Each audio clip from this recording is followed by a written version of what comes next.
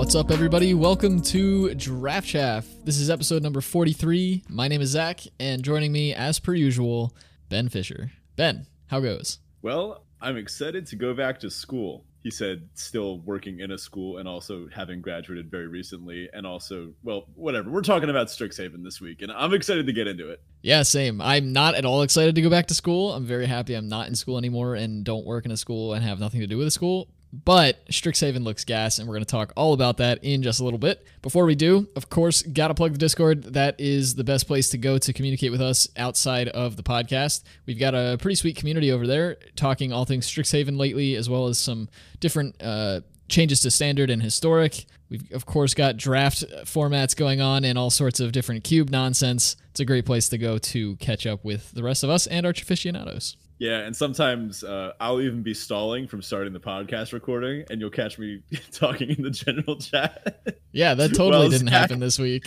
Well, Zach waits in the recording booth. That said, we also have our sponsor to plug, and our sponsor is, well, you, via our Patreon. That is the best place to go to support us directly. Patreon.com/DraftChaffPod. It's the only way that we support the show at the moment, and so huge thanks to all of our patrons. And this week, we even have a new patron to shout out, Batwheels, in the Discord. Thank you so much for your support. It really means the world to us, and we definitely can't thank you enough. If you're on the fence about joining the Patreon, we have 5 different tiers over there, starting at $2 a month up to $10 a month, and of course, you can give as much as you want in between or outside of those ranges. We have things like stickers, some pretty cool die-cut stickers that I'm a big fan of, access to the full show notes, even some custom deck building opportunities with us, and access to like our unedited, uncut versions of the show with kind of some pre- and post-show nonsense that we tend to have going on banter between before and after every episode. We also have a stretch goal at Patreon. That is to hit $50 a month. Once we do that, we're going to be uploading video versions of the show onto YouTube. So be sure to head over there and check those out if that's something that you'd like to see coming in the future. And if you're a patron, you can hear all the cuts where Zach will pause and trash talk everyone in the Discord. We usually edit those out. Oh my gosh, I can't believe that you would even remotely insinuate that I would do something like that. He's pretty good at editing them out. I think he's caught every single one. So. Dude, it's not even April Fool's. Okay, but in all seriousness, Patreon actually helped us upgrade the server recently, which I thought was pretty sweet. We're going to start streaming and doing things with a little higher quality. It's going to help us start streaming more regularly on our Twitches. I have to figure out how Twitch works and maybe start getting into some banners and hear those emotes, that kind of thing. It helped us give away a copy of the Cube, which was received this week. Hulu, enjoy that. Have fun drafting. And it's going to allow us to do something, dare I say, truly fantastic for our 1-year anniversary. Now, the details are still up in the air. We're not spoiling it yet, but if it works the way we're imagining, it's going to be fantastic. Yeah, can't agree with you more on that one. So we're talking Strixhaven this week, but I wanted to just, I wanted to get one last little look at Kaldheim because I was at Target over the past week, and I saw they had something called a set booster, and I realized as a quote-unquote content creator, we should probably know what set boosters are compared to draft boosters, compared to collector's boosters, and this is one that I never actually have opened before. I've never opened a set booster, so I figure we may as well crack this open and see what happens. All right, I'm in for it. I don't know if you're getting these pack cracking sounds, but this pack's not opening very well. There you go. Hear that? All right, I need to figure out which direction this pack opens. Well, the rare distribution's all weird, so it's probably not even going to matter. Yeah, I suppose it doesn't matter. I got a nice longboat. It's like an art card. It doesn't actually have anything on it.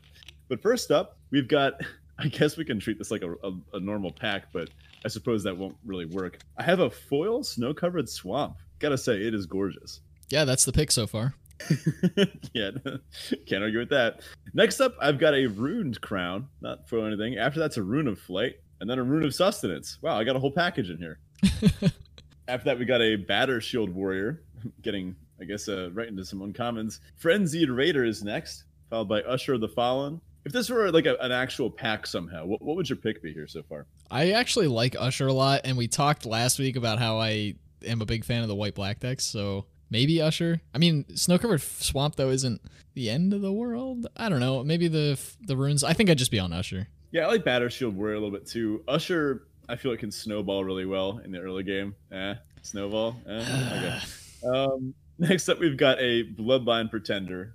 That's fine. Oh, and a rare, I guess first of several, hopefully, a Dragonkin Berserker. I've actually really liked this card in Arena Cube. I found that most times you cast it, you end up making a dragon with it because there's just so many higher priority targets for removal besides a 2/2 first strike on turn 2, say. And then, you usually get to make a dragon off this thing. Yeah, it's not too shabby. Ooh, next up, I got a Hengegate Pathway. Nice. I'll take it. I feel like I opened one of these in a pack a while ago because I put one right into Bruna, my commander deck. I guess I'll find somewhere else to toss this one. Next up, we got a Frost Augur. Whatever. Yeah, mediocre first pick. Oh, we just got a cube inclusion. It's a foil Goldvein pick. Nice. That is going straight into my copy of the Arena Cube. Wow, what a nice pack. And then, that's it. Okay. So, there's actually some little thing in the back. It says Magic Minigame Booster Sleuth. Have you heard of this? No, I have not. I have no idea what this is. Okay. 2 players, you need 2 packs in 10 minutes. It says on it, objective. Unlike Jace, not all of us can rely on telepathy to solve a mystery. Using other cards as clues, discover all the facts you can about your opponent's mystery card. Randomly determine who goes first. That player is the secret keeper, and their opponent is the detective. First, the secret keeper opens a pack and removes any lands and cards without magic card backs. Next, they shuffle the remaining cards and pick one at random. That card's the mystery card. Finally, the secret keeper gives the detective the rest of the cards, and the game begins. And then it keeps going, and there's a whole bunch of stuff about I think it's almost like Guess Who Interesting. Huh. That's kind of weird, but maybe we could check that out at some point. Let's do that sometime. All right. Well, I can't complain. I just got a foil Goldvein pick, so I'm in. Anyway, let's move on to some other stuff. How's your week? Yeah, we've got our Teferi Tybalt next. If you're new to the show or haven't heard this section before, this is the section of the show where we talk about our previous week, something good, something bad. So, so my Teferi this week was that my aquarium finally started the cycle. We're starting to see ammonia build up, which is good because it took way longer than I was anticipating for that to happen.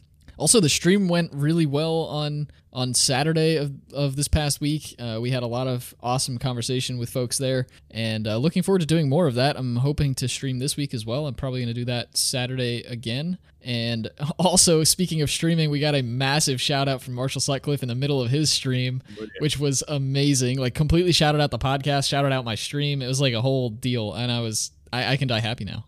I've made it. We've made it. What a great guy. Yeah, seriously. My Tybalt is that I don't really have enough time to do all the things that I want to do. I've got a whole bunch of thoughts and ideas floating around in my head, and I just don't have enough time to get them all done. Yep. How about you? That's the eternal, I don't know, even problem, paradox, issue with having so many cool things going on in life. There's not a lot of time to do all these cool things. My Teferi this week made some pretty good ramen at home, which Sweet. I usually just order ramen and call it a day. I'm not a particularly good cook or chef or baker or really anything that has to do with making food. It's not one of my natural skills, but I think I've improved enough at this that I just threw a bunch of stuff in a pot and it worked. It was pretty good. Nice. We tried making ramen here once. My roommate and I are like really into cooking. So we did the whole 24-hour bone broth type thing, and it came out okay, but honestly it wasn't worth the amount of effort that it took. Maybe we need to refine the process a bit, but then I'm especially proud of myself given that I spent approximately 1/24 of the time that you did. Nice. My Tybalt this week is that it's the end of the marking period, which means that I have a ton of grading to do. I spent probably 3 hours today just catching up on inputting grades from Google Classroom into our actual grade inputting service, and it's just a mess. And that's not even counting the fact that I have labs due this week and I have exams on Friday. So I want to also get them back to students in time for them to make corrections. So then it's kind of like a double crunch time because, well, I don't have enough time to get it back to them. Then they have to have enough time to get it back to me. So probably won't be playing too much Magic over the next 2 days or so, but maybe this weekend I'll get back into it. Well, on the bright side, it's not like a new set's coming out in the next day or two, so. Not like I need any practice. Wait, is it the next day or two? Yeah, it's tomorrow. Oh, I mean, as of the time this episode's released, it was yesterday, but as of the time of our recording, it's tomorrow. You see, it's funny. I saw on Arena, you know how the little timers will come up over the certain tournaments? Yep. I saw that the timers came up on Kaldheim, and I was like, oh, that's weird. I guess they're going to cycle out and have something else come in before Strixhaven. I wasn't expecting that. I guess that's actually the Strixhaven it's just Strixhaven, yeah. Wow. Well, then I guess we better get chatting about what's going on in this set. Absolutely. So that brings us to our main topic, which is, of course, the Strixhaven format breakdown. We do this every single set, so if you're interested in some of our previous iterations on this type of episode, go ahead and check those out. But this week, we're talking about Strixhaven. For Strixhaven, we're gonna kind of set the scene here. We'll talk a little bit about what's going on with the format at a high level, and then we'll break down into all the different archetypes. For Strixhaven, it looks like there's going to be basically sort of 5 main color pairs that decks will kind of fit into. It looks like each archetype might contain different kinds of decks, but there doesn't really seem to be any allied colored deck support. And if you don't know what allied colored deck support is, we'll probably talk about that in a Back to Basics at some point. So that said, we know that there are going to be these 2 color pairs, or these 5 main paired archetypes. But that said, knowing the top commons isn't actually useless. We're going to break down all of these color pairs the best that we can, and then we're going to go into, as I said, some of the monocolored cards that we feel are top of their sort of class for commons. So we'll get into that in just a little bit. So there's a few cycles that we're going to analyze within this set. It's weirdly symmetrical, but then there's also these little asymmetries here and there. We're going to check out the uncommon legend for each of the colleges, the mascot that each of them have.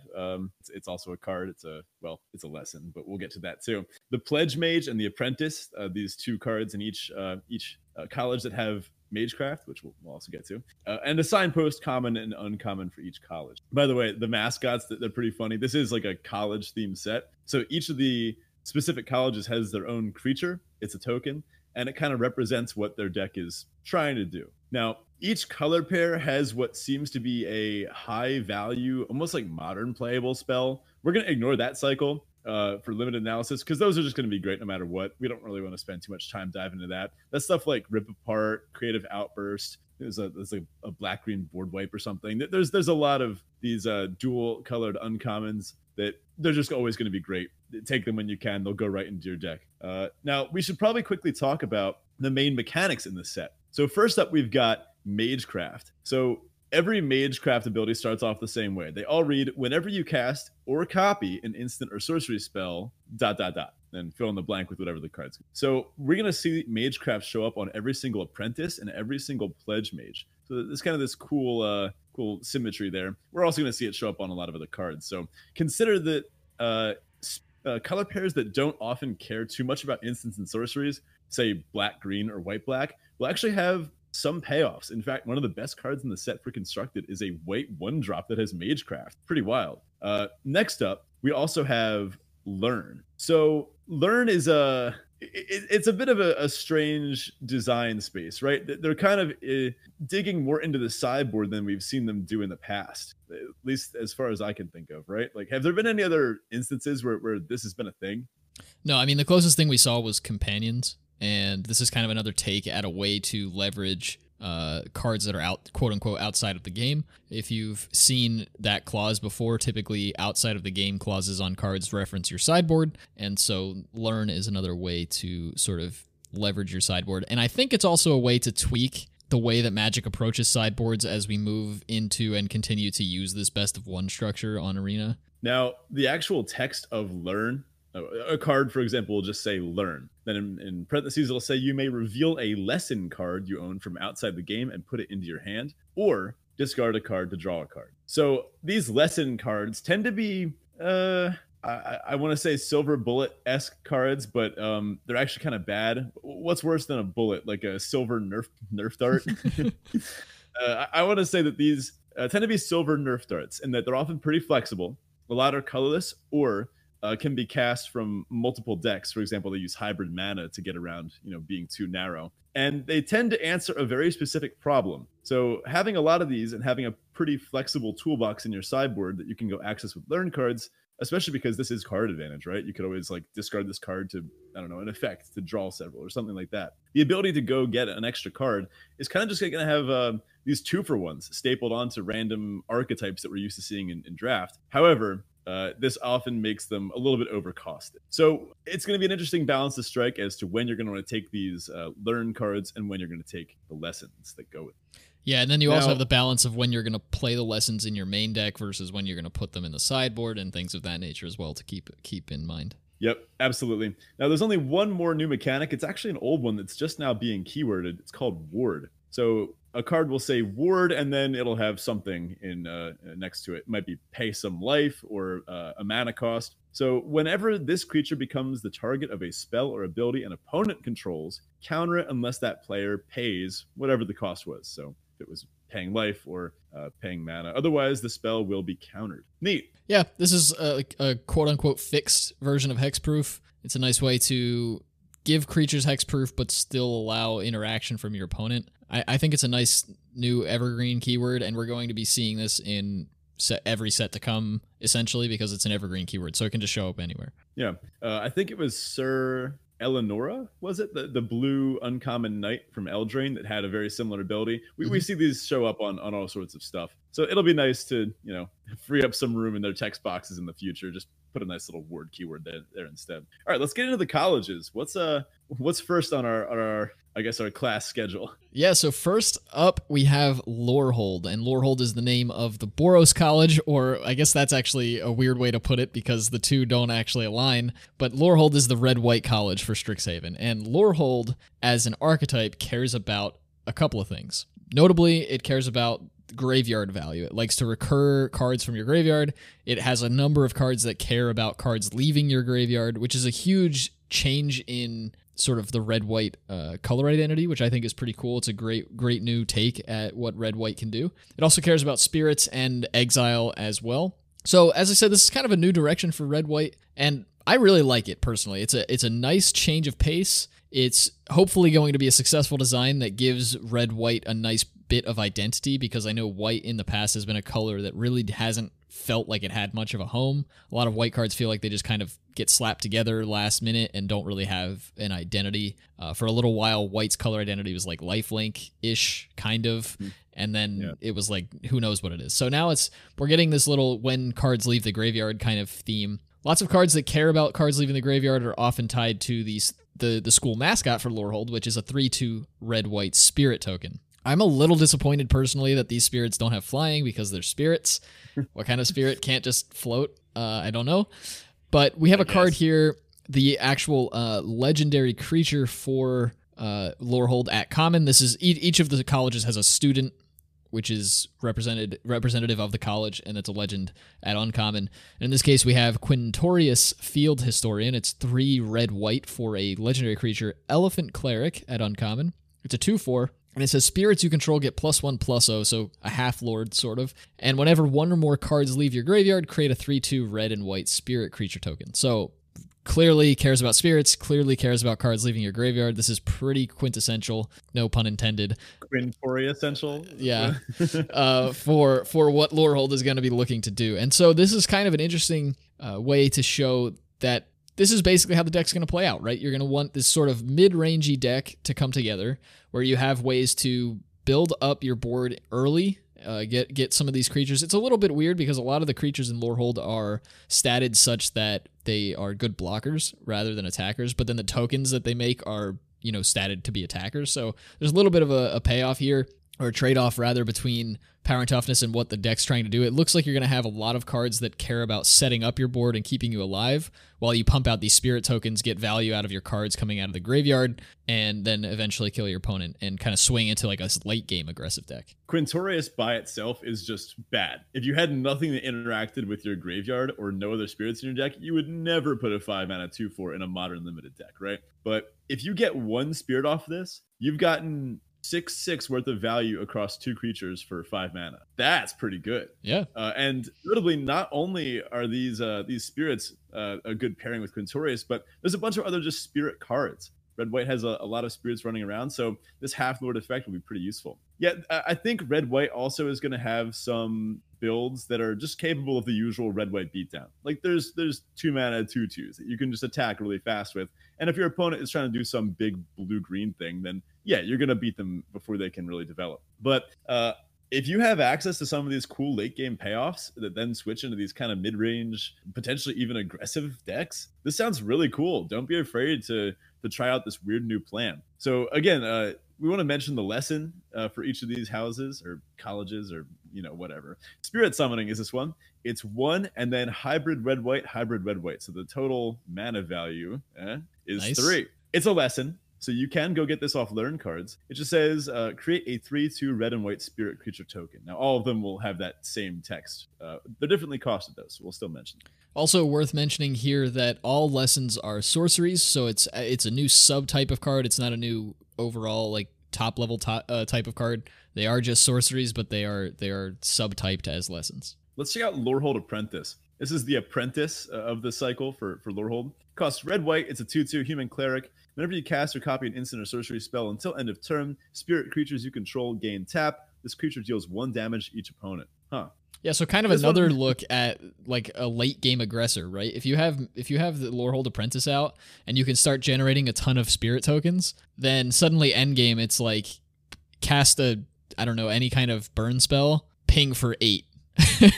And then your opponent's dead, right? So it's like kind of an interesting way to switch aggro to be sort of this late game mechanic as opposed to an early game one. Yeah, it's a little strange. This obviously doesn't pair well with attacking because it requires your spirits to tap, right? The way I see this being useful is, I mean, you're going to put it in any red-white deck, right? But it is just a 2-mana 2/2 with upside. But I could see this being most useful if your opponent has like a 4/4 that's blanking your 3/2s. Exactly. And then you're like, oh, well, wait a minute. I can actually still get around and start chipping in for like, I don't know, the ability to tap your board to ping to the face for like 3 each turn. Pretty good. Also, not that two-headed giant games are likely to be happening for a while, but I always note when something says each opponent ping it. For sure. And then lastly, we have the Pledge Mage for Lorehold, notably called the Lorehold Pledge Mage.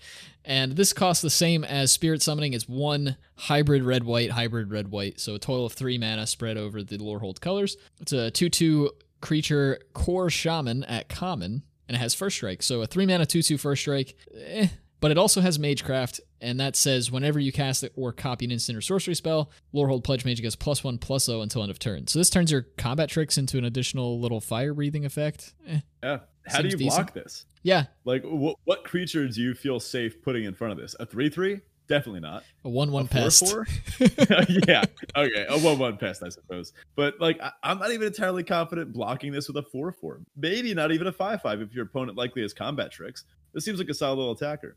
Yeah, again, a little bit weird because we're talking about how Lorehold's kind of hoping to have this like late game sort of effect. This is a 2/2 that scales relatively well with the game, I suppose, but yeah, it's weird. You kind of this makes you seem like you want to be aggressive. And this is a card that I expect to see in a lot of black-white decks, which we'll get to later, because you can cast this for mono white. Expect to see this in some aggressive decks as well. And I wanted to mention a signpost uncommon and common pretty quickly. There's something called Lorehold Excavation. This one's a doozy. So it's red-white for an enchantment. Already off to a weird start. At the beginning of your end step, mill a card. Okay. If a land card is milled this way, you gain 1 life. Otherwise, Lorehold Excavation deals 1 damage to each opponent. And you can pay 5, exile a creature card from your graveyard, create a tapped 3/2 red and white spirit creature token. I don't think this is particularly great. I think it's incredibly sweet. Yeah, agreed. This is a typical draft chaff uncommon here. Oh yeah. We love to see cards like this because they're just super fun to build around. I agree with you though, probably not going to be very good. Like 5 mana to make a 3/2. You can do it at instant speed, but you also then need creatures in your graveyard. Well, yeah, the creature comes in tapped, but you can do the effect at instant speed. So if you had other instants and sorceries, you could leave up the mana. I guess it's a nice mana sink at the end, at late game. But I don't know, that random like mill a card thing is fine, but it gains you only 1. Like it doesn't really seem that useful. The ping effect doesn't seem overly useful. Like pinging for 1 a turn isn't a very quick clock. We've seen cards like the Dog's Pursuit from Kaldheim, like it didn't really get there. Like this is not that. This is way worse than that. So what, you just die to this?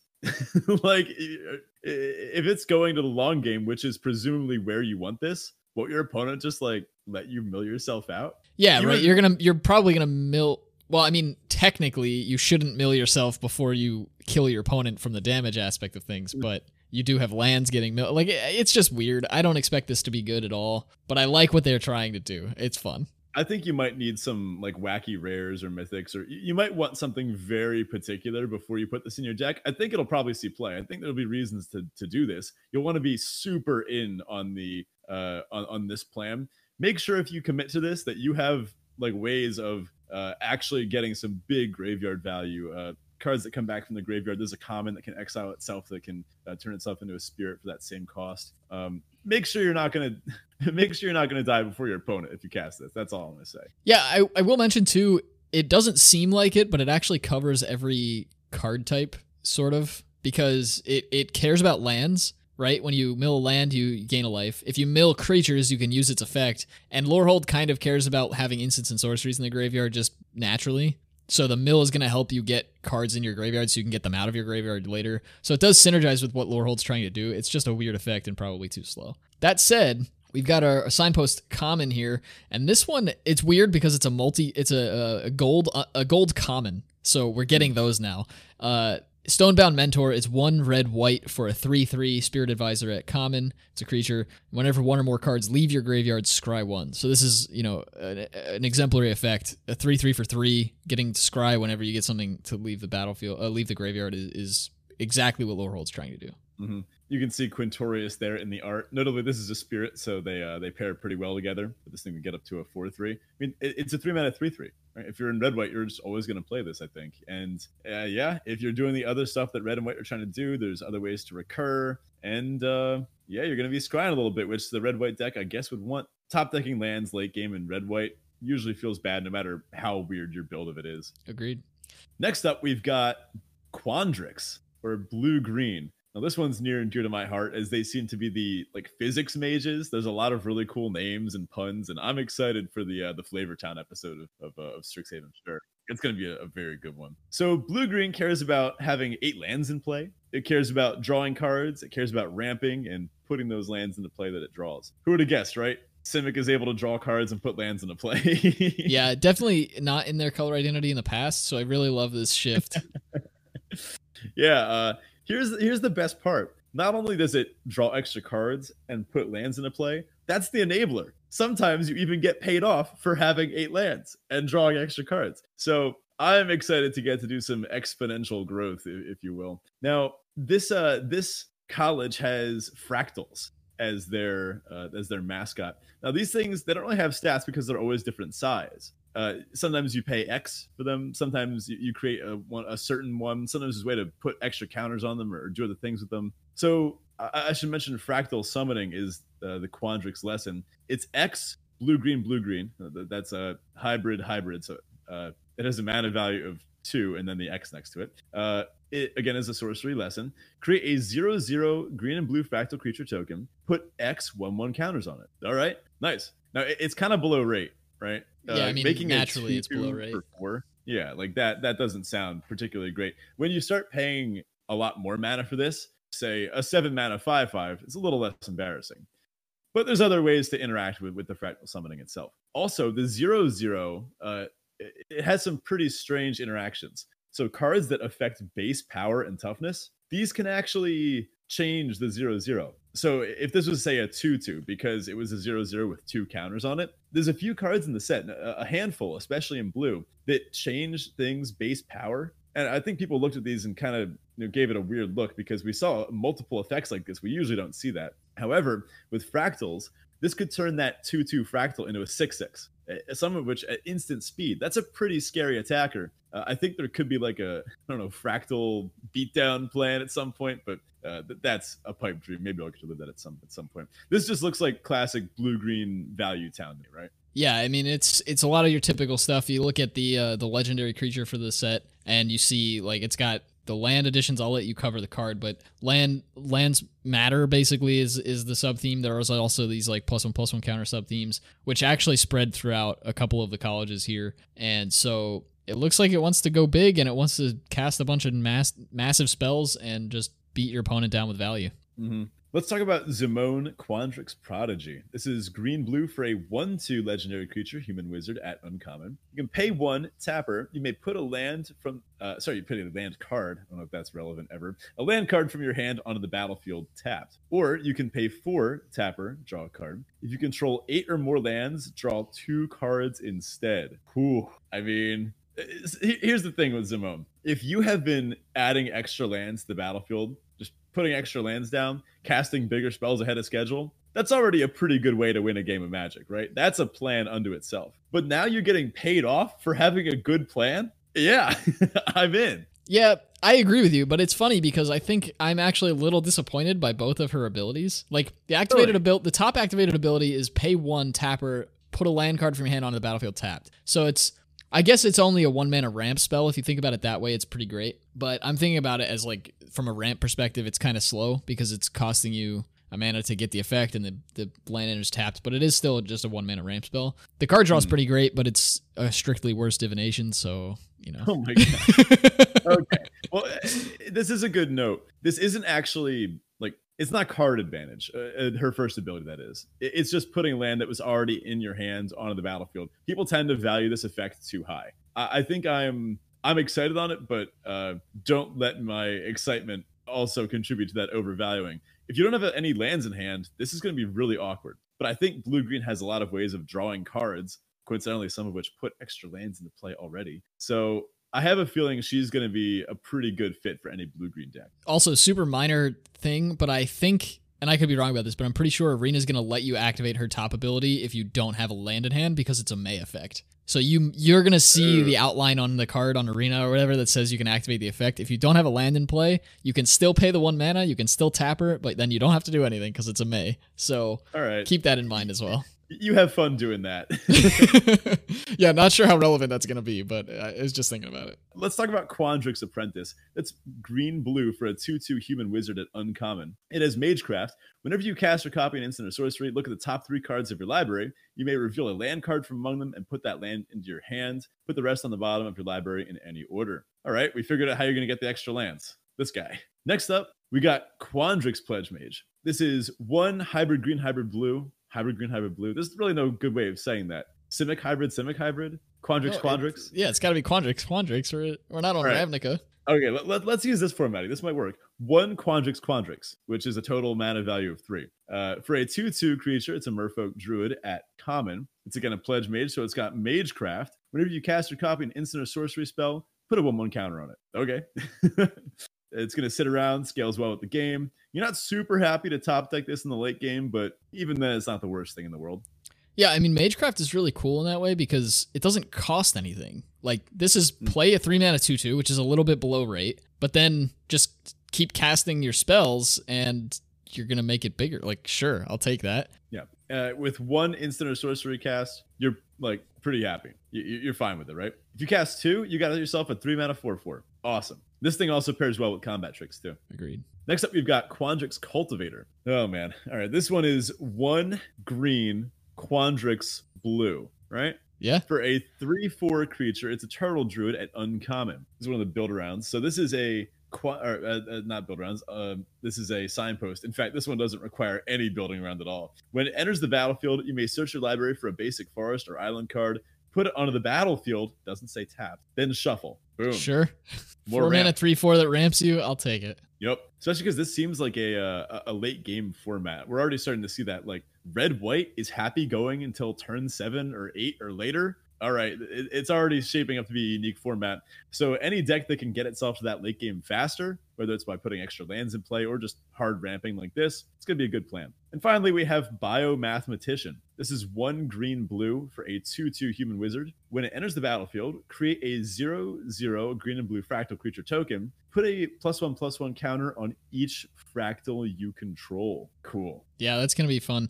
It's, I mean, a 3 mana 2/2 that also enters with a 1/1, so, you know, you're getting your mana's worth of stats in value. And then if you have any other fractals lying around, it's just extra value. So super cool. Yep. These work really well in multiples too. Absolutely. All right, that brings us to Prismari, and Prismari is the blue-red college. It is involving big spells, treasure, and magecraft quite a bit, so we can look into some of those things. Those are the big features that it really has. It's focused on big spells more than anything, ramping up to them, potentially even copying them. So we see already some intricacies that are overlapping with Lorehold and Quandrix already. So the red aspect with copying spells, and you get the magecraft side of things, and of course ramping with the big spells and such from Quandrix.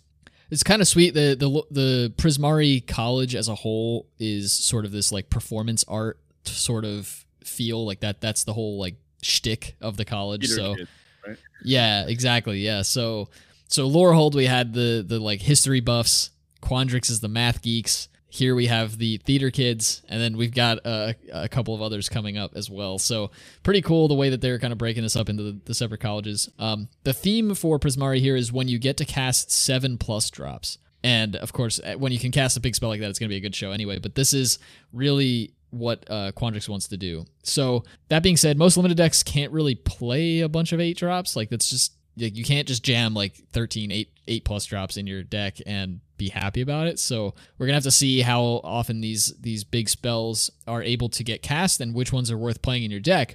But to mitigate that, a lot of them actually have this clause that says you can discard this card, pay some amount of mana, discard this card to make a treasure, which allows the deck to cash in on them. It's kind of an interesting take on like the cycle effect. Lets you not draw a card, but you can discard them to kind of ramp yourself, which helps with the future ones, which is kind of a cool idea, and lets you cash in on the ones that are uncastable. So even if you kind of get mana screwed, you're not really going to have any issue with it. Let's take a go ahead. Oh yeah, a note on this. I think it's important to address that by itself, this isn't particularly great. Discarding or paying 2 mana to make a treasure. You're using a card on that, right? So that's not a particularly good rate.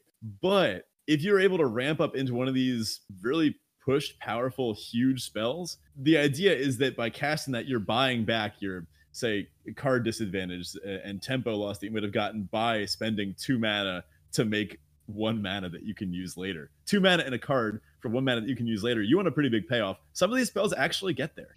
Agreed, yeah. So let's take a look at the legendary uncommon for Prismari. This is Rutha, Mercurial Artist. It's 1 blue-red for a 1/4 legendary Orc Shaman at uncommon, and it has an activated ability of 2, return Rutha to its owner's hand, copy target instant or sorcery spell you control. You may choose new targets for the copy. So, okay, like 2 mana once per turn, copy a spell, like that's pretty cool. It's a little bit more expensive than that, obviously, because you have to recast her, but it's great for that first effect. You might be able to ramp into one of these big spells we're talking about and copy it for 2 extra mana. Like it's a twin cast on a body, which is great. This is cool. I mean, I have a feeling it'll mostly be used as value, like copy a 3-drop removal spell. You'll be perfectly happy with it then. But if you ever get to copy one of these 7 or 8 drops, first of all, put a picture on our Discord, because that's going to be sweet.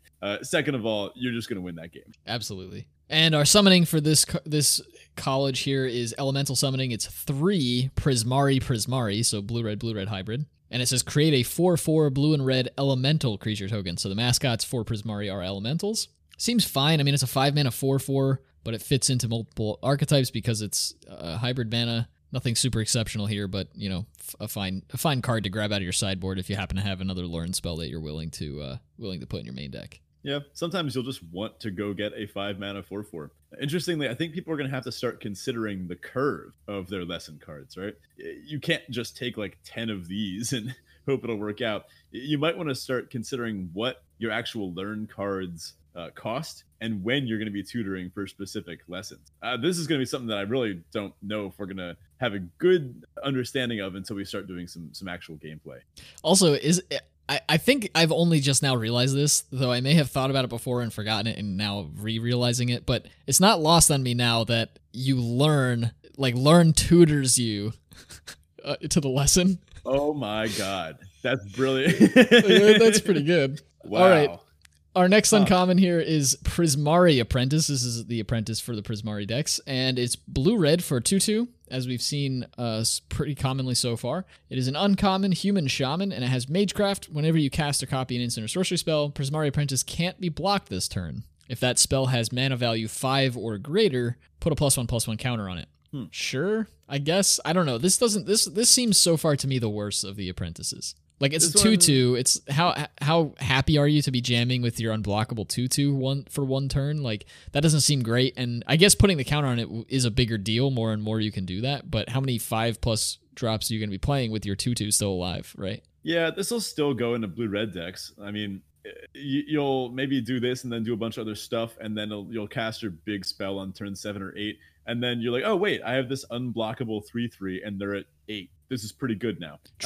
There's another way to use this, which is with a more aggressive version of this deck. I think that there's kind of this low to the ground build where you're using some cheap tempo cards and cheap little pump spells from red, in which case this thing is just going to get in for a ton of damage. We don't usually see unblockable on 2/2 bodies. We often see it on stuff with 1 power, but I mean, this could potentially end the game in what, 5 turns after you play if you cast an instant or sorcery every time.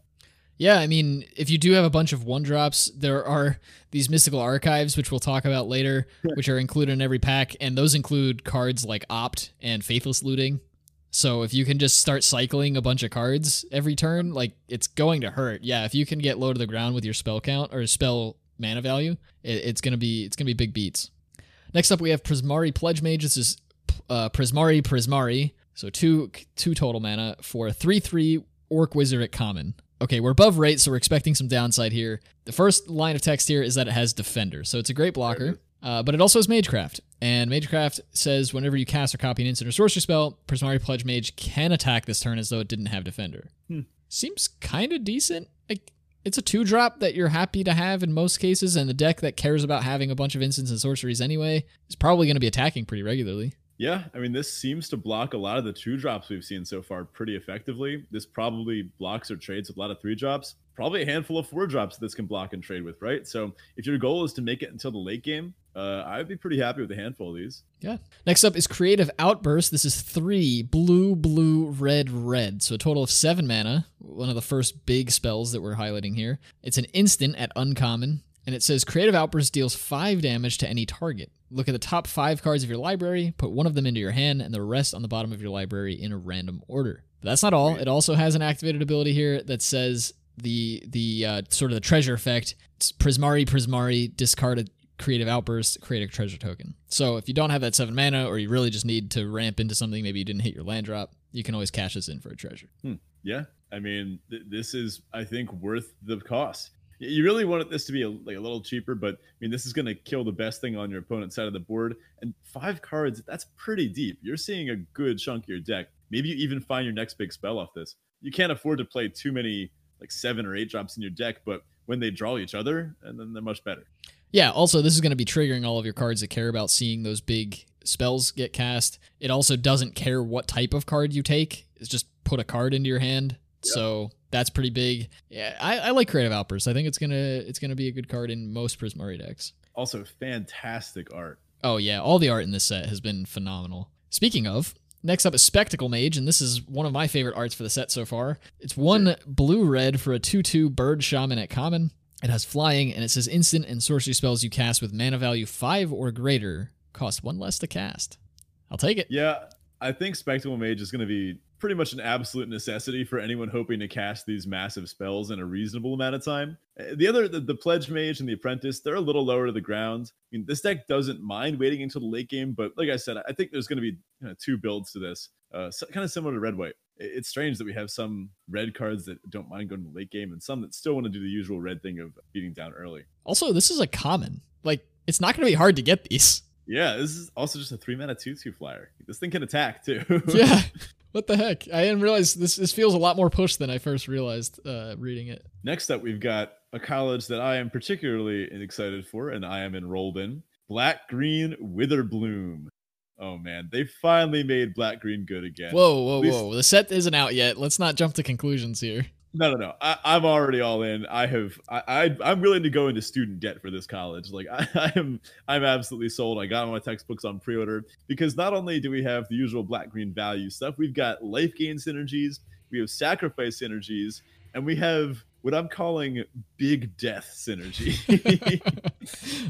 More on that in a bit. Now, the mascot here is called a pest.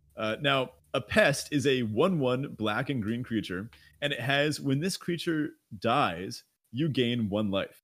These are my favorite of the tokens, especially because the lesson here, the summoning, pest summoning, it's a 1 Witherbloom. Again, a sorcery lesson, so mana value of 3. Create 2 1/1 black and green pest creature tokens with when they die, you gain a life. So, first of all, this just makes several bodies. Historically, cards that make multiple bodies like this, especially because they have additional upside of life, these tend to be pretty solid. Especially because this is a lesson, you can go get it when you need it. This is one that I might not be embarrassed to main deck, especially when we talk about the other things that black-green has going on. Mainly, life gain and sacrifice. Pests are the perfect fodder for this. They're a flawless design for this type of deck. Life gain payoffs and enablers are everywhere across all rarities. And there's going to be plenty of pests running around. And also a good number of cards that involve sacrifice triggers. So the longer your game goes, anyone that's played a game of Commander knows what it's like to have someone with a Blood Artist or a Zulaport Cutthroat or I think there's one more. It's a Vampire Noble, something like that. Stormkirk Noble, maybe. On the battlefield, where whenever a creature dies, whether it's yours or someone else's, each player or target player, whatever, loses a life. I'm envisioning several board states that this deck can build where if it just stalls out, it's going to come up with this big unsurmountable value advantage through life gain and sacrifice and triggers. And this one just seems like a lot of fun to play. I cannot wait to try it. So our student we're going to have a chat with here is Dina, Soul Steeper. She's black-green for a 1/3 legendary creature, a Dryad Druid, an uncommon, of course. It looks like she's got a nice steaming cup of fresh soul there. Get some good soul juice, yeah. Whenever you gain life, each opponent loses 1 life. Okay, cool. A Blight Priest, right? We already saw how strong that can be in Zendikar Rising. And she has the activated ability of pay 1, sacrifice another creature. Dina Soul Steeper gets +X+0 until end of turn, where X is the sacrificed creature's power. This pairs really well with the fact that she has 3 toughness, so she can attack into a lot of boards pretty profitably. And if you have like, I don't know, a 5/5 in the late game, she can eventually threaten to just kill your opponent, right? If you have a developed board, maybe like 10 other power, she can swing it as an 11/3. Like, she becomes must block. Yeah, that's true. Although I will say, if your opponent has a Prismari Pledge Mage on the other side of the battlefield, you feel pretty bad dropping your Dina in front of it. All right, that's true. Hopefully Black-Green has some ways to deal with that. Let's check out the Witherbloom Apprentice. This is Black-Green for a 2/2 human druid at uncommon. The Magecraft ability is whenever you cast or copy an instant or sorcery spell, each opponent loses 1 life and you gain 1 life. All right. I love it. I don't see this so much. Oh, go ahead.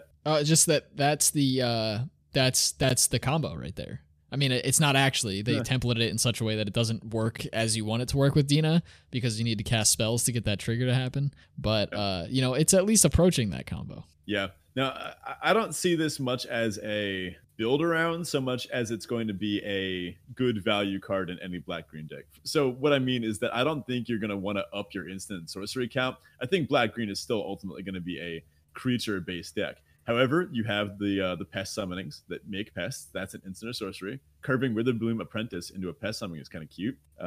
I think that you're going to be happy just triggering this a handful of times with the instants and sorceries that you're playing anyway. Also, the ones that you're grabbing off of your learn cards, right? Because that's kind of just like free spells. I think a lot of decks are really going to be something like 47 or 48 card decks, and those extra 7 or 8 cards might all be instants and sorceries that you're getting off of your learn cards. So that ups the instant and sorcery count from a usual 7 or 8 to 14 or 15, making Witherbloom Apprentice look a little more appealing than it might in a typical Black. Next up, we've got Witherbloom Pledge Mage. This is 3 Witherbloom. It's a 5/5 Treefolk Warlock. Cool. And it's a common. The Magecraft ability on this is whenever you cast or copy an instant or sorcery spell, gain 1 life. Okay, so half the Magecraft ability of the last one. Yeah, that feels a little bit bad, but it is a 5-mana 5/5, so you can't complain too much. Yeah, notably, Witherbloom does care more about the gain life trigger. If this was the other half, each opponent loses life, I think it'd actually be a good bit worse. But, you know. Also, I think something that we kind of skimmed over in Prismari, but I think is worth real quick cycling back to, is that Magecraft cares about casts and copies. So if you are copying a spell off of one of the effects that allows you to do so, you're getting 2 Magecraft triggers off of that, right? Because you cast a spell and then so keep that in mind as well as you're building your Prismari decks. Mm-hmm. And weirdly enough, I believe every single color has a way of copying spells, which is very strange. Some of them are pseudo storm. I think white has like a kind of storm S1 uncommon. I believe black has an uncommon card draw spell that requires you to sack creatures, and you make a copy of it on the stack for each creature you sacked. Red and blue, they can, they're used to doing that. And green, I forget if green actually has one. I think there's a cycle of them, yeah. Yeah. Someone can remind me in the Discord, as I'm blanking on it right now. Next up, we have Witherbloom. Oh, wait, no, I already did that one. We have Daemogoth Woe Eater. Daemogoth Woe Eater is 1 black, Witherbloom green, so mana value of 4, for a 7/6. Wait a minute. A 4 mana 7/6. It's a demon and it's uncommon. And it has, at the beginning of your upkeep, sacrifice a creature. Okay, there it is. Okay. Yeah, nice. But This one's a roller coaster. We have huge upside, a little bit of downside, but ready? Whenever you sacrifice it, each opponent discards a card, you draw a card, and you gain 2 life. Yeah, what the heck? I think I want to sacrifice this. Well, that's so here's the thing, right? Because of the way it's templated, it says sack a creature, which means it can sack itself. So if you have nothing else on the battlefield, you do sack this, but then you get that extra benefit from that second clause. Can you imagine just turn 3 pest summoning, turn 4 woe eater, and you're just like, all right, let's do it. I'm smacking you with a 7/6 for 2 turns. Yeah, so even at worst, let's say you top deck this in the late game, your opponent can't really attack into this, right? Even if it's their only creature and they have like 1 creature, you've bought yourself a turn. I mean, it's a 7/6. This is huge. It's at least going to trade with whatever they can throw at you. So you slam this thing down, and at worst, you just sacrifice it. And I mean, you do get a 2-for-1 out of this because they discard a card and you draw a card, and you gain 2 life. Yeah, this is awesome. Huge fan of this card. Yep, I'm excited to play with this one. Last but not least, we have what I can already see becoming my pet card from the set, Moldering Karok. It's 2 black-green for a 3/3 zombie crocodile. It has trample and lifelink. 4 mana, 3/3 trample lifelink. It's simple, common. It's beautiful, it's a common, and I'm going to have a very hard time passing this. Yeah, I mean, Trample's lost a little bit on a 3/3, but it is going to get through. We've seen a lot of high toughness creatures, but obviously all of the apprentices are going to get hit by this, and there are a number of X3s, so it's going to at least trade quite well. Oh, and this thing wears counters pretty well. Yes, it does. Man, I wish there was a set that could put counters on things. Does that exist? A particular college that does that?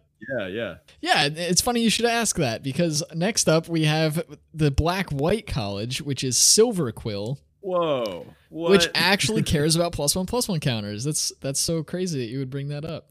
That is kind of the main theme for Silver Quill. Otherwise, it's like sort of about targeting and has some flyers. I don't know. To me, Silver Quill is a little bit of the looser. It's like the loosest of the colleges. It's definitely aggressive, definitely likes counters, but it's kind of odd otherwise. Our legendary creature for Silver Quill is Killian, Ink Duelist. It's white-black for a 2/2 human warlock at uncommon. It has lifelink, it has menace, and it says spells you cast that target a creature cost 2 less to cast. 2 mana removal spells, anybody? So he's an extremely strong card just by himself, right? A 2 mana 2/2 is, bear's fine, but then you throw lifelink and menace. Now it can't be blocked, and it's gaining you life, and now all your targeting spells are cheaper. Like that's a lot of stuff on a 2 mana card. And it's also, we look at the mascot, which is we can see on Inkling Summoning. It's 1 Silver Quill. That's a little bit of a tongue twister. And this is, of course, a sorcery lesson as well, and it creates a 2/1 white-black Inkling with flying. So the mascots for Silver Quill are Inklings, and the whole concept behind the Silver Quill College is that they fight with their words. They're like wordsmiths, and as such, they have a lot of ink floating around. Oh yeah, I guess we didn't mention Witherbloom is, I guess, the green thumbs. They call them like the bio goths. All right, and I guess Silver Quill is the edgy English majors. Exactly. Yeah. They're the kind of the quote unquote cool kids. The jocks, but also good with words somehow. So, there's that. And these do seem to be some of the better mascots. I mean, they're the ones with flying, so they're going to be the most effective just from a pure, getting damage through perspective. It's a 2/1, so clearly aggressively statted. It's kind of an actual card. I think a 3 mana 2/1 flyer is just barely under rate. You're happy with a 3 mana 2/2 flyer in most situations. I think 3 mana 2/1 flyer is just a little bit worse than that, but it's not a 5 mana 4/4. So yeah, I think you'll take it. With the ability to put counters or bonuses on cards, especially after death, with the sort of modular type theme that we saw with some other cards, it kind of feels like a Voltron type college, right?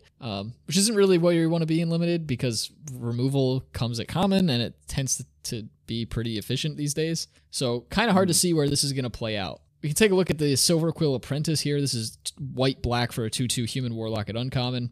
It has Magecraft as the others do, so whenever you cast an instant or sorcery, cast or copy an instant or sorcery, target creature gets +1/+0 until end of turn.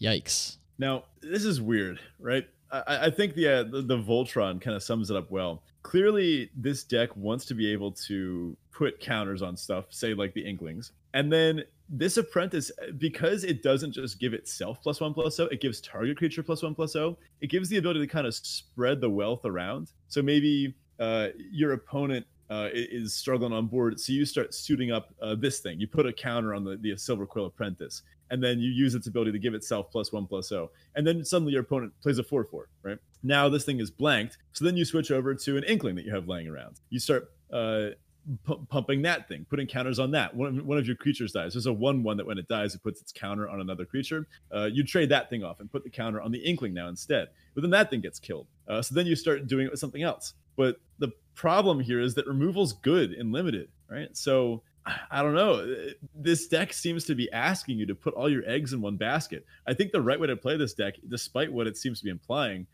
is going to be, rather than piling all up on one creature that just asks your opponent to blow you out, start spreading the wealth around and try to keep a pretty even board state. Yeah, I think there's going to be there's a particular card we're going to talk about in a little bit that I think is a great target for a lot of these effects. As it's able to move counters around when it dies. So, you can get move removal. I think what Silver Quill might be trying to do is outpace removal. So you play more threats than they have the ability to remove. And, whichever one happens to be left when the dust settles, you can start pumping that one up and take care of business with that individual creature. But next up is the Silver Quill Pledge Mage. It's one Silver Quill. It's a 3/1 Vampire Cleric at common, and it says Magecraft. Whenever you cast or copy an instant or sorcery spell, Silver Quill Pledge Mage gains your choice of flying or lifelink until end of turn. So that's kind of cool. It can save you, stem the bleeding a little bit if you need it to. Otherwise, you're just jamming with a 3/1 flyer for 3. Sure. Yeah, again, this wears counters well. This wears other bonus as well. It's versatile, which I think is kind of the key here. Okay, not super exciting, but it's fine. Next up is Shadewing Laureate. It's white, Silver Quill, black. So 3 total mana for a 2/2 human warlock at uncommon. It has flying, and it says whenever another creature you control with flying dies, put a 1/1 counter on target creature you control. So this is kind of where we're getting at with the Inklings. You suit them up, put some counters on them, or even just let them do their thing. And when they die, you're going to get counters on all your other stuff. This card, first of all, I think is sick flavor. I love this art. This art's fantastic. I keep saying that about the same artist. It's Igor, and I can't see the last name. Kirlikuk something? It's a little blurry on my screen, but I guess I don't have to look into them. Anywho, this card is a bit strange. First of all, very restrictive mana cost. If you happen to draw your 3 planes and this was in your hand, you're going to be shaking your head. But it's a 3-mana 2/2 flyer with upside, so you're going to put this in pretty much any black-white deck, right? But whenever another creature you control with flying dies, put a 1/1 counter on target creature you control. Won't your opponent just never let that happen? Yeah, I mean, you just kill this instead. Yeah, like, they're not going to kill your Inkling over this, right? If they have the removal spell. They're just going to kill this, and you're probably not going to attack with this because it triggers on other. I think this could be much better if it said, whenever any creature you control with flying dies. That, I think, is what needs this to make the next step. But I don't know. Unless you're just jamming Inklings in, you could kind of put pressure on your opponent if you force them to trade with your Inklings, if they have a bunch of smaller flyers. But there's some flyers with more than 2 toughness. So you're going to have to be trading Inklings that you've already suited up with counters, or just ramming your 2/1s into their 3/3 flyers. I don't know. I'm not entirely sold on this. I want to see it in practice. I want to get some use out of it, but a little lower on this one than some of the other build around uncommon we've seen. Yeah, it definitely feels a little weird. Our last card here for Silver Quill is Spiteful Squad. This is 2 white-black for a 0/0 human warlock at common. It has Death Touch, and it also has, when Spiteful Squad enters the battlefield with 2 +1/+1 counters on it, and when it dies, it puts its counters on target creature you control.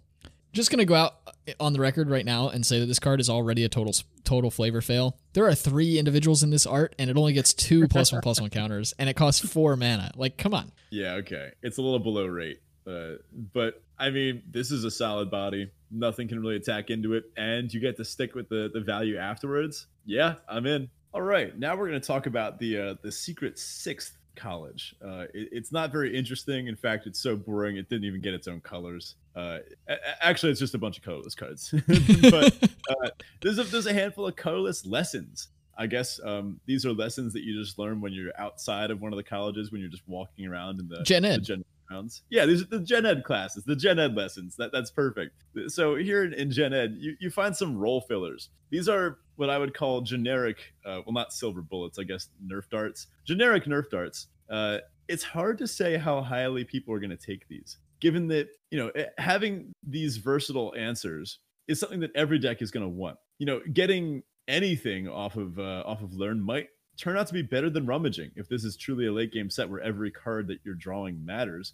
And sometimes having some cards like these will just be exactly what you need at the right time. First up, we've got environmental sciences. This is two generic or two any color mana. You can't really say colors, I guess, but two generic mana for a sorcery. It's a lesson. It's colorless. You search your library for a basic land card, reveal it, put it into your hand, then shuffle. You gain 2 life. I am really high on environmental sciences. I know a lot of folks thought it was bad originally. I've seen some folks turn around on that, and I've seen some folks say that it's pretty good. Colorless fixing can't really be bad in my opinion, and the fact that you can get this whenever you need it is going to be pretty big. I suppose it's going to depend on how many learn cards you have. I don't know that you're really going to want to main deck environmental sciences, but I think keeping it in your sideboard and using it off of learn is going to be pretty huge. And I'm also speculating that we're going to see a lot of actual 3-color decks in this format because a lot of the colleges have themes that overlap each other. So Prismari and Lorehold, for instance, share red. They all care about instants and sorceries and like copying spells and getting spells out of your graveyard and things like that. So I think there's some overlap there. Black, white, and green, black both care about +1/+1 counters in some respects. They both care about gaining life in some respects. So we're going to see some mechanical overlaps between the colleges, and I think that's going to lead us to a lot of 3-color decks as opposed to just 2-color decks. So environmental sciences might be huge in that way. I can see it. Next up, we've got Introduction to Prophecy. This is 3 for a sorcery. It's a lesson. Scry 2, then draw a card. So again, this is an overcosted effect, similar to environmental sciences. For that one, you're really happy paying 1 to go get a land. For this one, you really want to be paying 2 to scry 2 and draw a card. Even that's a little bit pricey. If you go further back, if you're playing good old fashioned card like blue cards, then you're doing that for 1 mana. But this is modern limited. You got to pay 3 for this. Plus the fact that it is a silver Nerf dart means that you can just go get this in the sideboard in the late game, right? I think Scry 2 in the late game in some sets has been pretty close to drawing a card. And this isn't divination, but it's going to be pretty close. Yeah, also these all trigger your Magecraft cards. They're also going to be great targets for copy effects. So 3 mana to Scry 4 or Scry 2 draw a card twice is going to be pretty big. I think a lot of these, I'm not super happy about Introduction to Prophecy. Like, it's not a card that I'm like, ooh, yay, I open this. But it is a common, and it doesn't cost you anything to put it in your sideboard. It'll cost you a pick, but you might get these on like 9th, 10th, 11th, 12th pick and just jam them in your sideboard, and then you have them to gain value off of your learn cards. A lot of times getting one of these lessons is going to be better than drawing an unknown card. Especially when you're rummaging, right? Discarding that card can be a real loss, especially if you're kind of in a bind. Next up, we've got Introduction to Annihilation. This looks like a fun class. So 5 generic for a sorcery lesson. Exile target non-land permanent. Its controller draws a card. Yeah, so this is a design space they've taken some liberties with in this set. There are a number of cards, actually, I think at least 1 in each color. I think there's a cycle of them, where you can cast a spell for very low cost for the effect that you're getting, but then your opponent also gets some huge bonus as well. And so this is kind of a look at that on the colorless side of things. It doesn't cost any less, but you get to exile any non-land, but your opponent gets a card. Yeah, I guess you could say it's because of Commander that some of those things were doing it. Maybe group hugs type things. This one's not going to see Commander play. Maybe you could argue that it's just in the spirit of going to school. You want to help each other out a little bit. I guess they clearly didn't go to American schools. So I think this is actually going to be a pretty great answer to have in your sideboard. Now, before everyone busts out their pitchforks and says, well, Ben, it lets your opponent draw a card.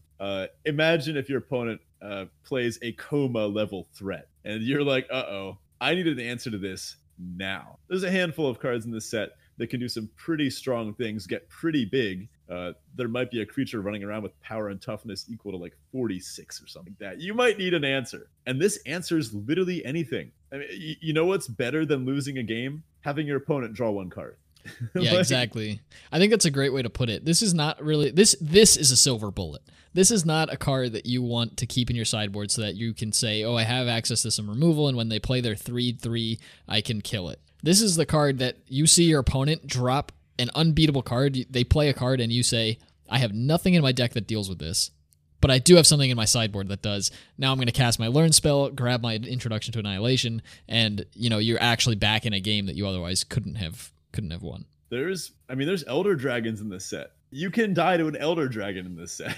This is going to be a good thing to just have access to. I think every deck is going to really value their first copy of this. Next up, we're going to take a look down, I guess, we're going to head over to the Biblioplex, check out some old historic tomes that they've got going in there. And historic is a good choice of words, given that we're going to talk about some mystical archives. Now, these are available in every booster. There's going to be one in each. So, first of all, these cards aren't part of the set. These cards are from Magic's history. A lot of them are iconic cards, things people have wanted to be reprinted for a while, big flashy spells or things that you've probably heard the name of before and whispers at your local game store or Discord.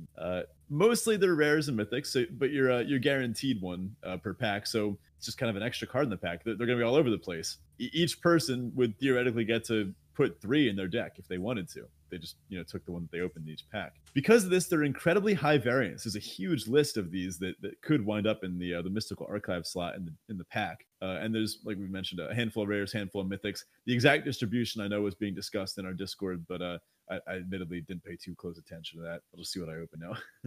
And among these cards, you're going to see a lot of just good individual cards, a lot of really strong removal spells, a lot of solid card draw spells, a handful of board wipes, and then just some weird ones. Some that shouldn't see any limited play. Some are going to be absolute blanks, right?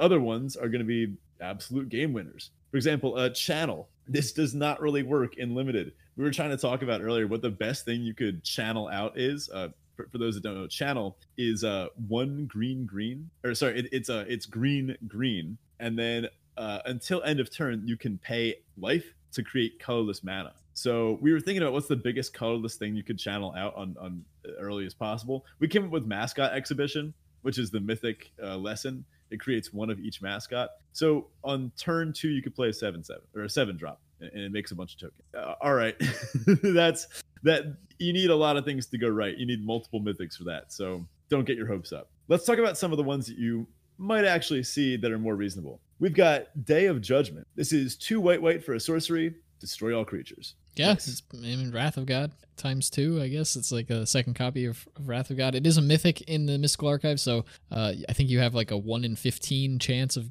opening a mythic. Probably not going to see this one super commonly, but it is there, and it is something to look out for. Next, we've got Harmonize. This is 2 green for a sorcery. Draw 3 cards. It's a rare. But I have a feeling this is going to be a late game format. You might feel like you've got everything balanced out, and then if your opponent just rips a Harmonize off the top of their deck in the late game when you're kind of at parity in some way, it's going to be great. And finally, we've got Doomblade. Again, this one's at rare. Everyone knows Doomblade. Dies to Doomblade.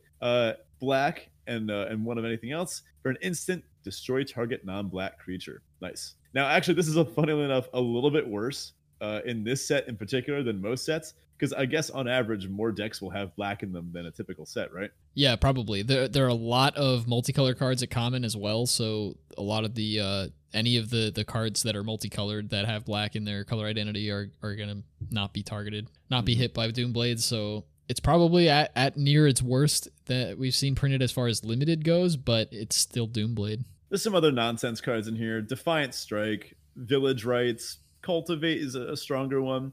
There's other cards that you can take and put in your deck, but those ones are a little more narrow. We wanted to go over some that you'd be pretty happy taking early. I gotta say, though, one of my personal sort of achievements to acquire, to go after in this format is to copy a Time Warp and just oh my god, take 2 turns. That'll be dope. Yeah, have fun with that one. Again, let's see some screenshots of that in the Discord. I'm personally looking forward to casting. I don't think it's going to be good. Actually, maybe it will be. Mana Tithe. I'm looking forward to Mana Tithing some people, because the likelihood of anyone having it in a given scenario is just so low. It's at rare. It's Mystical Archive, but people are going to get got by this. And also Approach the Second Sun. Oh, it's yeah. a fun card. Yeah. Actually, if you copy Approach the Second Sun, Does it work? Because the copy goes on the stack first, and then the first one you cast from your hand. Doesn't that just win you the game on the spot? I guess so. Yeah. I don't see why not. That's kind of cool. Anyway, also worth mentioning, we mentioned the Mystical Archives, you're guaranteed one per pack. There are 18 of them that are uncommons, so you're more likely to see the uncommon ones, obviously, than the rares or mythics. There are no common Mystical Archive cards, so at best you're getting an extra uncommon. Or, sorry, at worst you're getting an extra uncommon. But you're also guaranteed a lesson per pack. So, there's that to keep in mind as well. Funnily enough, you could have 3 mythics in a pack. Yep. Cool. It's going to make for very interesting first several draft picks. I'm actually planning on writing up a little thing about this and probably making a long Twitter chain about this, given that the first several draft picks are going to be very strange and not what we've seen before. Yeah, signals in the first half of the first pack, or even first half of really any pack, are going to be messy, but especially that first pack is going to be weird. Let's get into the top commons from each color. Now that we've kind of gone over what each of the individual colleges is trying to do, we can kind of have a better idea of what the colors in general are trying to do, and we can see where some seem like they have a strong plan and where some are disjoint. Let's start with white. It looks like the commons overall are a little bit weaker. There's some powerhouse uncommons that are pretty impressive. It does have some nicer controlling cards than it usually does. So we got Pilgrim of the Ages. This is 2 and a white for a 2/1 spirit. When it enters the battlefield, you may search your library for a basic plans card, reveal it, put it in your hand, and shuffle. You can pay 6 to return Pilgrim of the Ages from your graveyard to your hand. Yes, this is a recurable way to get a card out of your graveyard, which is awesome for all the lore hold triggers. It's also just like an infinite blocker in the late game, so, go nuts. It's also a white card that draws you a plains. What were they thinking when they designed this one? I mean, we saw Knight of the White Orchid back in Magic Origins did essentially the same thing. That was a 2-drop. This thing is Knight of the White Orchid. You heard it here first, folks. So I think this is just going to be a pretty strong common. You're happy playing this, getting that plains. It helps you hit your land drops. It helps you get to the late game. Then just trade this off and get it back later. Next up, we've got Expel. This is 2 and a white. It's an instant. Exile target tapped creature. Again, kind of conducive to a longer, more controlling game plan. And Pillar Drop Rescuer. This is 4 and a white for a 2/2 flying spirit cleric. When it enters the battlefield, return target creature card with mana value 3 or less from your graveyard to your hand. Gravedigger got a little more expensive, but it got flying. I'm in for it. Yeah, I guess. I really would have liked to see this put the card on the battlefield. A 5-mana 2/2 flyer is kind of garbage. Okay, look, you can't make white commons that strong. Not yet, but we're getting there. One day. I mean, maybe someday. This would be a cool little synergy if you do have ways of self-mill. This would kind of guaranteed hit, right? Yeah. And notably, both Pilgrim and Pillar Drop Rescuer work with the Leaves the Graveyard cause. So notably, none of these seem fit for Silver Quill. Yeah, they're all pretty long game. They're kind of overcosted for their stats, and their effects don't really seem to care too much about what Silver Quill's doing. So, yeah, I don't know what that means for Silver Quill if the top 3 commons really don't care about that archetype at all, but, we'll see. Yeah. Also, we should mention these. I'm not sold on the ordering of these. I just kind of read them off in that order. But we think these are all going to fall fairly close to the top. I'm just suspicious of Silver Quill at this point. It seems like every other deck is capable of surviving and winning in the late game, including red white. What? And of course, like blue green and like green black. These decks never struggle in the late game very much. They're usually able to value themselves out of anything, typical green decks. And blue red distinctly says, let me get to the late game and I'm going to cast some bonkers spells. So the fact that black white kind of wants to win early and then it kind of shrugs, a little suspicious. True. We'll see how it plays out. Hopefully there is actually an aggressive deck. I wonder if black white's going to actually be closer to like a mono black deck that splashes the occasional white card, or ends up being something like Mardu where it takes like super aggressive cards from black and red and then like a couple of mid-range cards from white, something like that. Yeah. We'll see. But on to blue for commons. Blue seems to have mostly fine commons, with the top common here being notably better than the rest of them. Like, you just play all of these that you can get, and we'll get to that in a minute.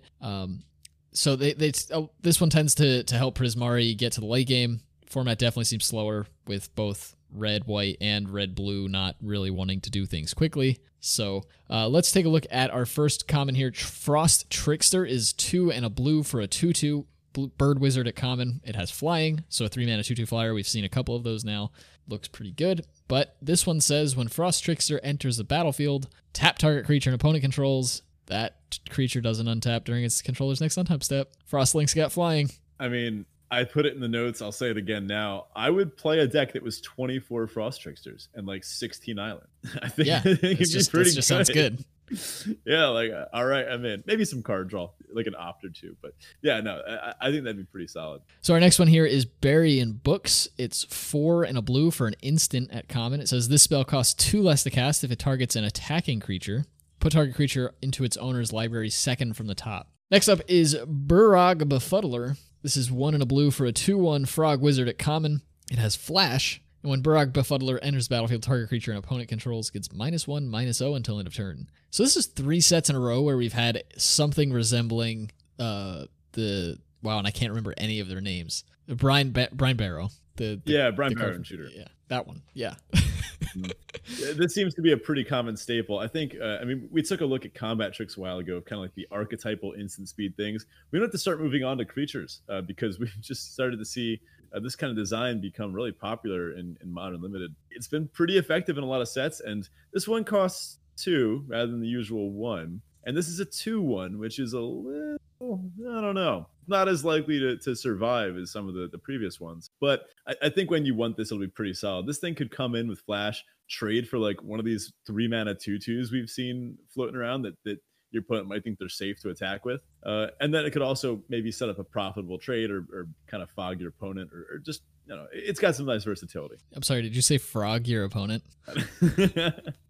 Something like that. Next up, we've got Black. Black seems to better support the themes of Witherbloom with its best commons. And again, I'm just afraid that Silver Quill decks are just going to wind up at these non-synergistic piles rather than the focused aggro deck that it seems to want to create, especially because a lot of these better cards kind of get snapped up immediately. Mage Hunter's Onslaught is up first. It's 2 black for a sorcery at common. Destroy target creature or planeswalker. Whenever a creature blocks this turn, its controller loses 1 life. This is brutal when you get it cast against you at like 3 or 4 life. It just makes your block so awkward. It kind of has the Sir Conrad effect, right? Where you can put your opponent in a position that they can't do anything about it. They're just locked into losing. Yeah, I mean, this seems like pretty solid removal. Next up is a fun one. Unwilling Ingredient. Aw, poor little guy. Speaking of frogs, we've got this guy. He's 1 black for a 1/1. It's a frog, common. It has Menace, and it has pay 2 and a black. Exile Unwilling Ingredient from your graveyard. You draw a card and lose 1 life. This is fun. It's so weird. So this guy is, he's going to, if you play him turn 1, he's going to get in for a few points of damage. Like, it's a 1/1 with Menace. And maybe your opponent plays a 2/1. There's a bunch of 2/2s running around, but maybe they have a 2/1. This might get in for 2 to 3 damage in the early game. And then it is perfectly happy to just get sacrificed to your first effect. Now, I guess because it has Menace, it wears counters nicely, but all right. I mean, this is a low-costed creature that can grow pretty well and has a relevant effect later in the game. I think Silverquill's going to want these. Yeah.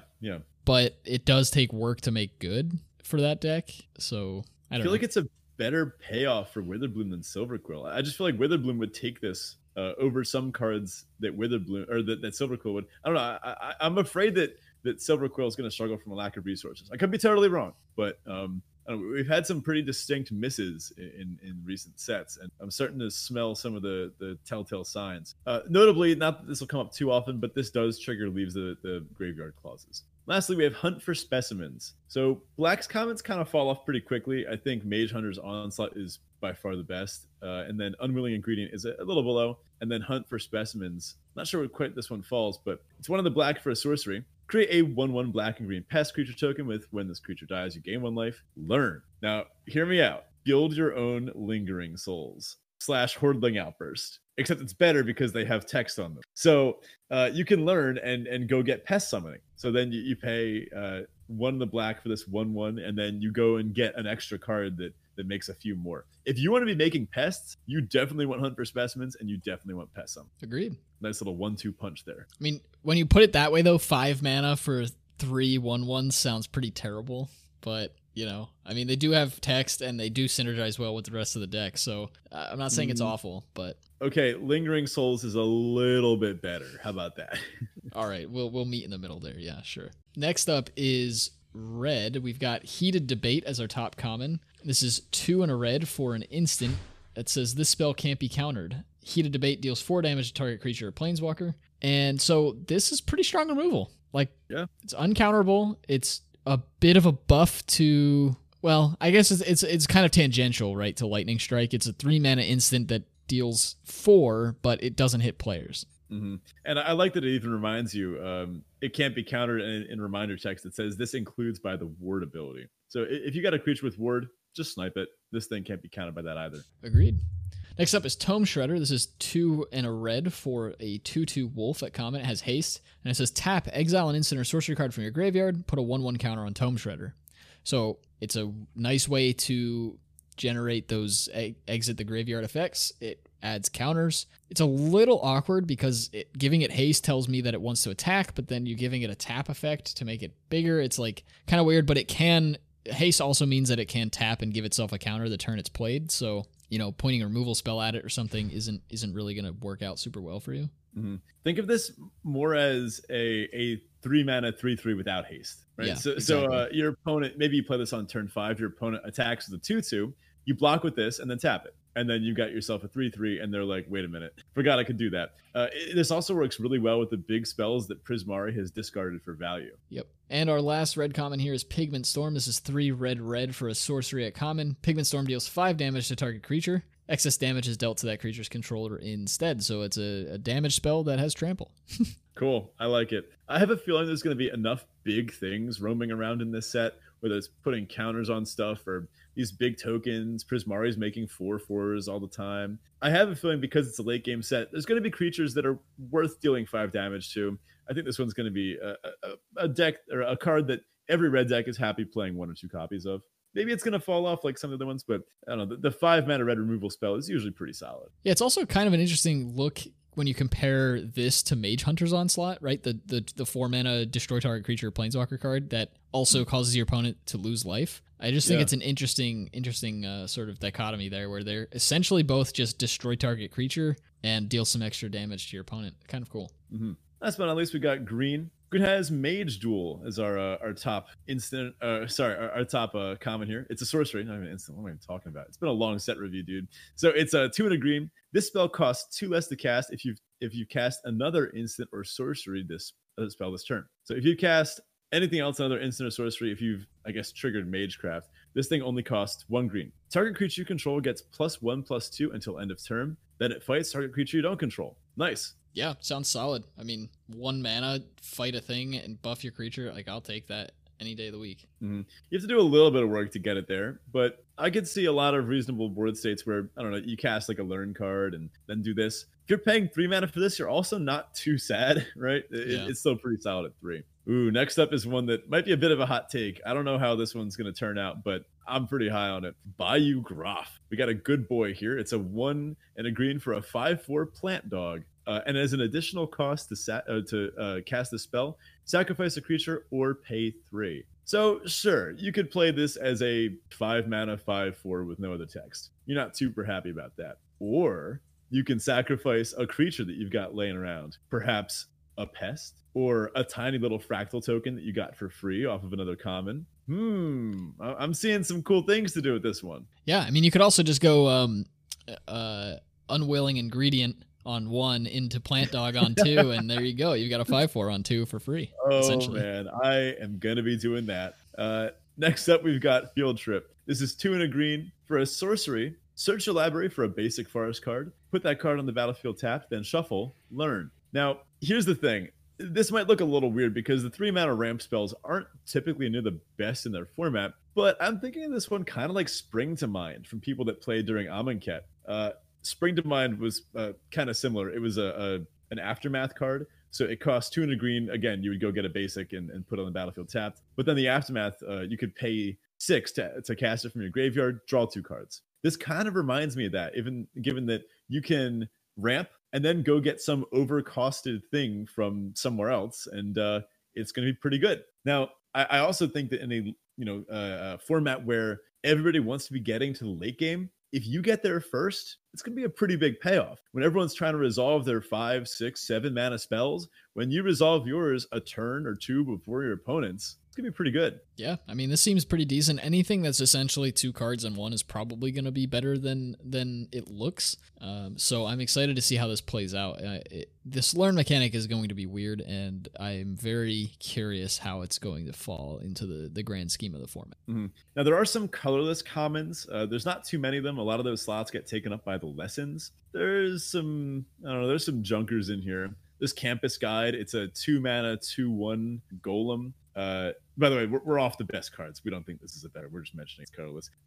2/1 golem for 2. When it enters the battlefield, you may search your library for a basic land card, reveal it, then shuffle and put that card on top. Womp womp.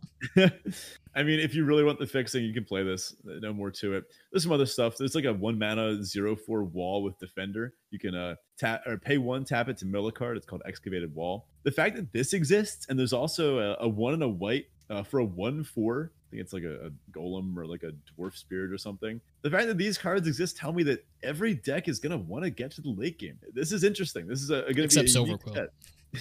Except, yeah, like Excavated Wall, you don't want to put that in Silverquill. But I feel like a lot of the other decks don't hate having that. Clearly, that one goes best. But anywho, what are you most excited for in this set? Yeah, so overall, I appreciate how different this set's flavor is to previous quote-unquote like house sets like we've seen in Ravnica. The flavor here is pretty on point, like all across the board. They nailed the college puns and all the different references. Like there's a card called Hull Monitor that's literally just a lizard creature. It's like, it's amazing. They did such a great job with the flavor in the set, and I'm very much looking forward to our Flavor Town episode. And I'm excited to see how that translates to gameplay too. It seems like they did a very good top-down design on this set so far. I like that they did the color shift thing, and I've talked about this before, I think on the show, where I think that they got away with something here by somewhat shifting the color pie for all colors, instead of just dropping like an individual card, like Feed the Swarm into a set where they're like color shifting one card. Yeah. This is kind of cool. And we get to see now red-white kind of coming into a little bit of an identity of its own. I hope this is something they carry forward, giving red-white this like cares about the like things leaving the graveyard, not things being in your graveyard, which is kind of cool. We'll see how that plays out. But I'm just really excited to see how all of these different things, plus the mystical archives, plus the lessons, just kind of jam into a single draft perspective and see how that all plays out. Because there's a lot of moving parts in this set. There's a lot of text in this set, and very curious to see how it all works out. How about you? You know, my favorite part about it though, with Kaldheim, we also identified that. We identified there were a lot of words on the cards, and we identified there were a lot of moving parts, but it had this extra layer of complexity that I'm not getting here. I'm saying that as a good thing. It had this layer of, I think Marshall put it best when he called it homework, right? You had to actually figure out which ones did the thing and which one in the cycle was different than the other ones. This feels like a return to the slightly more conventional design where we see a cycle. In fact, there's like 7 cycles or something like that in this set. That's going to make kind of my mental notes so much easier. For example, I know already off the top of my head that every apprentice and every pledge mage have Magecraft. Like I just have 8 cards that I already understand what they do just from like briefly skimming over the spoiler. That's going to make the set much easier to understand. Now, personally, I agree. It's been a while since we had a color pair set like this. I do love the enemy color pairs the most. I usually find myself pretty happy whenever there's a solid enemy color pair set. Last time we had this was Ravnica Allegiance, I believe, but problem there was that Boros was just way too good, and you kind of had to just force Boros and mentor every turn and win the game. But it looks like everything else is playable now, including black-green. So as a black-green drafter at heart, I'm excited to try out some of these like nonsense black-green combos that, I mean, some of this stuff is ridiculous. I'm especially excited to try out all the nonsense going on with I think it's like there's a big rare that does the same thing as Daemogoth Titan or Daemogoth Woe Eater. That's it. Daemogoth Woe Eater is the uncommon. I think it's Daemogoth Titan. That's the other one. There's there's an uncommon called Tend the Pests. It's black and a green, and you have to sack an additional creature. Sack a creature when you cast it. Create X 1/1 black and green pests. Where and they all have the pest thing, where X is the sacrificed creature's power. So if you've got that 7/6 and you sack it to 10 the pests, ooh baby, that's gonna be good value. Yeah, you're also getting all the extra value off the Damogoth anyway because you sacked it. Exactly. And then Dina Soulseeper's sitting there on the battlefield like, yeah, I'm gonna gain a little life off all these pests and drain you all out. Sacrifice them all to attack for 1,000,000. I mean, I play Marin in Commander. Like, black green in this set seems like it was made for me. I have to say, I've been building a Sultai list. I'm not gonna spoil the Commander just yet, but I've been building a Sultai EDH deck, and I think it's my favorite deck I've ever built. Like, it is nice. I'm coming around to the black green side of things. It doesn't have a lot of the controlling aspects of blue that I like in this particular deck, but it looks fun. I'm ready to get it and ready to jam it with some of the folks in the Discord. I'm sure you'll find a way to insert blue cards where they don't belong. They belong everywhere. Yeah, that's the problem. Well, that said, that's going to do it for us this week. Thank you so much for spending your time with us. A bit of a longer one, but we hope that you were able to take some notes, get some lessons learned, and be ready for your first couple of drafts in Strixhaven. If you're interested in communicating more with us, chatting about the set and asking questions about the show or asking questions for the show, we typically do a listener question of the week. We didn't this week because of the longer episode. But you can do all that in the Discord. The link to that is in the episode description as well as on our Twitter page. And if you're interested in supporting the show, please go ahead and check out the Patreon at patreon.com/draftchaffpod. If you want to support the show, but you don't have or don't want to put the money to it, just share it. Send the show around to your friends, your family, your enemies, those you love, those you hate. Tell everybody, and that helps us out quite a bit as well. If you want to reach out to me directly, you can do so at Rannick Galfridian on Twitter. You can find Ben at BetaFish1 and the podcast at DraftChaffPod. And you can email us at draftchaffpod@gmail.com. Talk to you next week. I know everyone's excited because it's, a new set and everything, but rather than do a little limited, I actually wanted to talk about a game of Commander that I played this past week with my typical play groups of people that I know. Now, I decided to bring a unique deck to the table. I have talked about my Elk deck at great length. My Gigantha deck that is Elk Tribal. Yeah. We've heard it all before. But you haven't heard this. So I was playing a certain game with that deck like a month or two ago, and I had a turn where I stormed off, I want to say. It involved several like card draw triggers. So I think I had a Vanquisher's Banner and a Beast Whisperer. So like whenever I cast an Elk spell, I drew 2 cards. And then I had a Zendikar Resurgent. And I had some way that was like getting me lands. It might have been like a Karametra. So I didn't go infinite, but I think I like drew 20 cards in a turn, and I played like 10 vanilla Elk. And then I realized, wait a minute. If I just had a Tendrils of Agony in this deck, I could have just killed one of my opponents here, right? So that got me thinking, what if I make Elk Storm? I was messing around, and I wanted to do a little bit of experimenting. I think I may have swung a little bit too far to the other end of the spectrum, though, because I started building a new deck, and I like made a copy of the old one, and I started putting cards in, and I was like, all right, I need Mind's Desire, and I need Grape Shot, I need Tendrils, and I need Brain Freeze. But then I also want some Ramp, and I want some Cultivates. And then I found as I started adding more and more Storm cards, I started cutting more and more Elk Tribal cards. And the final product ended up being Storm Commander, and the only remaining Elk was Gigantha in the command zone. So that's incredible. I took this to my usual play group. Now, this one we did digitally because I do not own Lion's Eye Diamond. So, along with half the other cards in the deck. So what ended up happening was I showed up with my Gigantha list. None of my friends even blinked an eye at it because they know I like my Elk. But then I started playing out a different kind of game than usual. Rather than curve out with bad Elk and bad Tribal cards, I just didn't do anything until turn 6. I just played a bunch of like dual lands, things they're used to seeing, and some generic Ramp and Cultivate and like Mind Stone, that kind of thing. And then on turn 6, I played a 1,000-Year Storm. And the table kind of looked at me like, what did you say you were changing about your Elk list again? And I was like, don't worry about it. It's fine. My opponents, they weren't playing very fast decks. So I ended up untapping a 1,000-Year Storm. I drew like 20 cards that turn. I got my Storm count up to like 30, and then I whiffed on a wheel. Wow. And I just passed. And they all looked at me like I had lost my mind, which I had.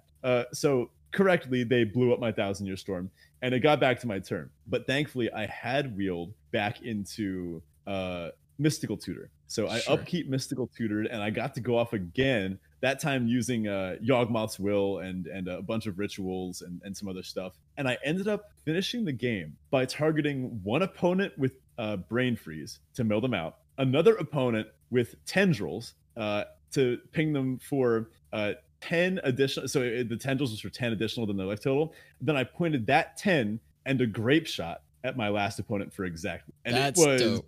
Fantastic.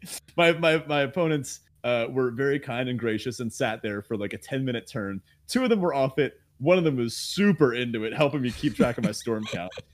Shout out to Kevin. But that was it was a good time, and I will say they never saw it coming. I think in my future builds, I'm gonna have to swing a little bit back towards the elk side of things, but I'm glad I got to experience the extreme.